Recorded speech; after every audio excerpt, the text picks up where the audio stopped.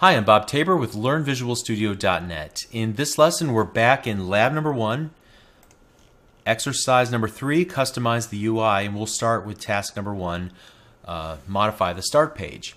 So in task number 1, we're asked to make some changes to the user interface by modifying the standard 250 by 250 item template that is defined in the standard styles.xaml in the common folder of our project. And that should affect how the recipe data items are displayed in the grouped items page, the start page for our app. But before we do that and take these steps and perform these actions, I want to step back and get a larger picture of what's going on here. You know, Microsoft requires apps that will be submitted to the Windows Store to follow a number of guidelines. And I want to bring your attention to two specific requirements. The first is with regards to scaling. The app UI should look great on a variety of form factors, from 10-inch screens at a 1024 by 768 resolution up to 27-inch screens running at 2560 by 1440 resolution. Similarly, an app can be in a number of different UI states, including landscape, which is the default, portrait, and then snapped and filled view, which we've seen, I believe, in the first lesson of this video series. And we could use the simulator and kind of walk through all these scenarios: snapped, filled, portrait, landscape, large screen, small screen, and so on. But the key idea here is that the layouts are flexible. And so flexible layouts that adapt to all these scenarios are important to Microsoft because they're important to Microsoft's customers and ultimately to your customers, all right? So how do you actually create flexible layouts? Well, building flexible layouts that work equally well in all of these various states and scale nicely across these different resolutions could involve a lot of hard work. Fortunately, we can use the built-in XAML controls in the Visual Studio Grid app template, which handle a lot of the complexity for us. So in the Grid app template, each of the 3 pages have a different layout, as we've seen already. All right, so let's open up Visual Studio, and we're going to start in the grouped items view .xaml. And we've already looked at this several times, and you're probably sick of looking at it at this point. But just a reminder, we have an outermost grid that controls the overall layout of the page, and then we have a grid view that rests inside of it. And the grid view is what displays the recipe groups and the items. And so here we go, beginning in line 40, you can see that there's quite a bit going on in the definition of the grid view. And it looks like there's a lot going on here, but what I want to do is dissect the most important parts. So first, remember the hierarchy of our data, that a group like Chinese food owns individual items like Chinese food recipes. The page contains a series of groupings, and each grouping represents the group and its associated items. We're only displaying the group's title, but we're also displaying each of the associated items in large squares beneath the title. Now with that in mind, the XAML that we see at a high level are in 2 main sections. There's this GridView.items panel, and then there's this GridView.groupStyle. Okay, so let's start with the first one and ask ourselves the question: what are these here for? Well, the items panel defines the entire area that's available for the data, both groups and items that will be displayed. And the items panel template is just that. It's a template for how the items in the panel will be displayed. It defines inside of it a virtualizing stack panel. Stack panels are used to stack controls horizontally or vertically, so we'll be stacking each of the items, in this case horizontally. A virtualizing stack panel, a special kind of stack panel, however, adds a twist. It says to our data source, hey, don't give me every single item that you can pull out of your data source. Say you have thousands of items, thousands of recipes. I don't want all of those. I only need as many as I can display on screen at a time. So first it determines how many could possibly fit into the display area at any given time by determining the amount of space required to display all the items versus how much screen real estate is available in the given device. Then it has some plumbing that works with your data source to save memory and processor resources and only grab what it needs from your data. All right, and I have greatly oversimplified this, but hopefully you get the idea. So just out of curiosity here, let me change the zoom level here so we can see a little bit more of this. There we go. What if we were to change the orientation from horizontal to vertical? How would that change what is displayed on our app? And you can see that instead of horizontally displaying all the groups, we just see a single column of groups and all of their items beneath it. All right? So the GridView items panel controls the entire viewable area for all groups and their items. And so let's set this back to horizontal. All right, and that looks a little bit more like what we're accustomed to. So it's easy to confuse this GridView items panel with something that we're going to learn about a little bit later, which is the group style dot panel. This affects how individual items are rendered within a single group. Now, you don't have to memorize this or anything. Just be aware that there's a difference, and we'll come back to that in just a moment. So we just finished talking about the GridView items panel, and it affects how the entire set of groups and items are laid out in our app. All right? So next up, we're going to take a look at the group style.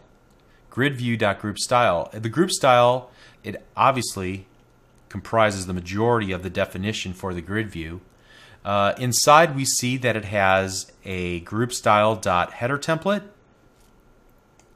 and then it has the group style panel, which I referenced just a moment ago. So let's take a look at this group style header template. You might think it's odd that, for example, there is a button inside of this, but this is what allows the user to click on the group title and navigate to, for example, the group detail page, where we can see more details about a particular group. The button's style attribute is statically bound to something called the text primary button style, and it is defined in the standard styles.xaml. Do you remember how to easily get there? Let's go into the miscellaneous category in the properties window for our button. And under style, you can see it's bound, and I'm just going to click go to source. That'll open up the standard style with the button selected, with the button style selected rather. And so this text primary button style here, defined on line 228, is based on, or rather inherits from, a text button style. Where is that defined? Well, we could use the find, Control F to find it, but I think the easiest way would just be to look at the line number and follow along here. All right, so line 152, which removes, if you take a look at what it's doing here, it is actually removing the typical attributes of a button like the border and such. The only thing that the text primary button style adds is it sets the foreground to this static resource application header foreground theme brush. All right. Now, if you search for this, and let me just make sure before I lie to you here. Yeah, if you search for this actually throughout the entire solution, you're not going to find it. And you might be thinking, well, what gives? Where is it defined? Well, it's actually a default color property that's defined in Windows 8. If it had a definition, it might look something like this on the slide you see on screen, where, for example, the color might be set to white, the hex equivalent to white. All right, but it's basically a solid color brush. So there are some implicit system-defined brushes that we're simply not privy to, or at least not in Visual Studio. And then there's ones that are explicitly laid out here in the standard styles and so on. Now, I haven't done this, but I understand that you can actually see the implicit styles in Windows 8, their definitions. If you use Microsoft Expression Blend, feel free to report back to me if you've been able to get that to work correctly. I haven't even tried it. But back to the button's definition. Let's get back here. If you recall, back in the Cheater's Guide to XAML, way back in lesson like 2 and 3, I showed you how we could use the button's default property, which is the content, to host a stack panel with an image and a text block. Well, that same tactic is employed right here. The button here contains a stack panel, which in turn contains 2 text blocks that are stacked right next to each other, or on top of each other. Or actually right next to each other, yeah, okay. The first text block is the title for the group, and then the second text block contains that little arrow or that chevron, which is defined as a static resource, okay? And it's off to the right-hand side, obviously, of the group title. All right, so let's take a look now at the next section. We referenced this just a moment ago, the groupStyle.panel, and the panel represents the individual items that are being bound to. Now earlier I said that it's easy to get this confused with how the GridView.items panel work. I know I was a bit confused with the difference between the two. You might think that the panel would show us a list of groups, not the items inside each group. But you can see how this works if you were to change the orientation again, make just a tiny little change here from vertical to horizontal, and see how that affects the layout for a given group. You can see that the items panel template controls how each group's items are rendered. All right? So whenever you want to figure out how something works or what it's actually doing, do what I do, and that is just make these small changes to little properties that you know and that it's either this setting or that setting, or if you wanted to change the margin and say, I wonder what the margin, if I set it to 10, what it would do. Oh, it shifted everything over 10 pixels. Okay, I see how that works. So you make a tiny change and you see how it affects the output. Sometimes I even create an entire application and just throw it away just to learn a new technique. So always experiment. It's fun, it's easy, and you learn a lot from doing it. Okay, so I think we covered the basic settings of the grid view and what things that we haven't talked about up to this point. But we never really talked about how the grid knows how to navigate from the groups in our collection of data to the items in our data source.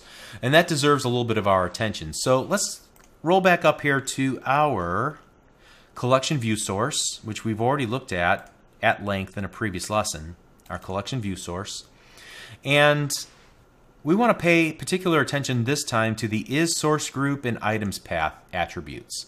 So if the items in the source data collection are objects that contain collections, like in our case the group, then each group contains, or rather references, a collection, or rather an IEnumerable of item called top items.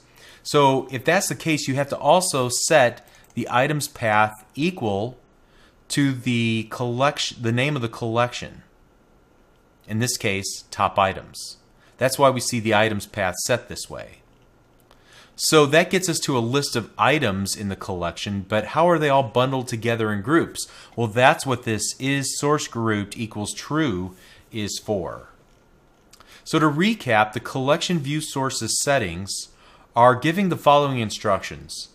Anything bindable on this page, like the grid view or the list view, it should be bound to groups, which comes from the data source class via the default view model, and is really an observable list of recipe data group. Top items is a property of each recipe data group, and it includes no more than 12 recipe data items. Finally, if we're going to be presenting top items, are these grouped together? Yes. The isSourceGrouped equals true, meaning that all top items should be split up into their groupings, so they should be represented along with their representative recipe data groups. All right?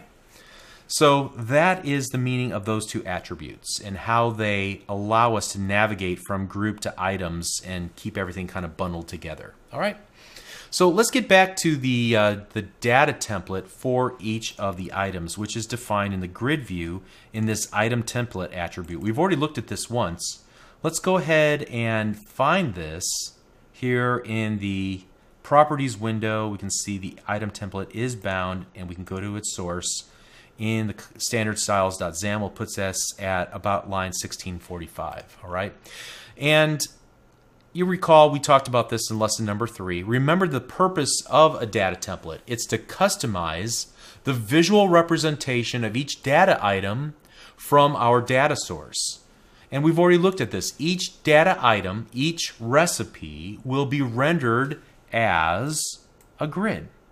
Okay? Inside the grid, there will be an image and a border around it. And then there will be 2 text blocks in a section below inside of a stack panel. And that stack panel has this opaque color that lays on top of it so that we can see the text that lays on top of it. And so there's some specific attributes of the XAML controls that might be new to us. For example, the stretch attribute of the image. You generally want to look these sorts of things up. And I use Bing.com for this purpose. So I might do something like the following. So let's go Bing.com. And then I'll search for site, Microsoft.com. And I'll try to type in, I'll try to use the entire namespace and class name if I can get it here. Now in this case, I'm only seeing image.stretch. So it might take a little investigation work to find the entire namespace and the class name. I happen to know in this case it's windows.ui.xaml and then image, and so I might even just break it up because I'm not sure exactly the hierarchy here, but image.stretch. And when I search for that, it should take me somewhere within Microsoft.com. And because I specified Windows.ui.xaml, that puts me specifically into those classes that are used within the WinRT, all right, as opposed to an image.stretch that might be used in a different presentation technology like WPF or some other presentation technology, okay, that might use the same class names and attribute names and so forth, all right? So at any rate, we learned that the stretch value is actually an enumeration, and it can be set to none or fill or uniform to fill.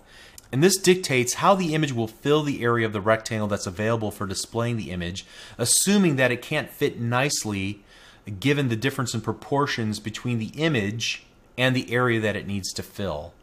All right, and so yeah, I would encourage you to experiment with this. If you get an image that, for example, the orientation is off and it tries to either cram it all in and everything looks squatty, or it cuts things off to the right-hand side, then you're going to need to adjust this stretch attribute on the image itself, all right?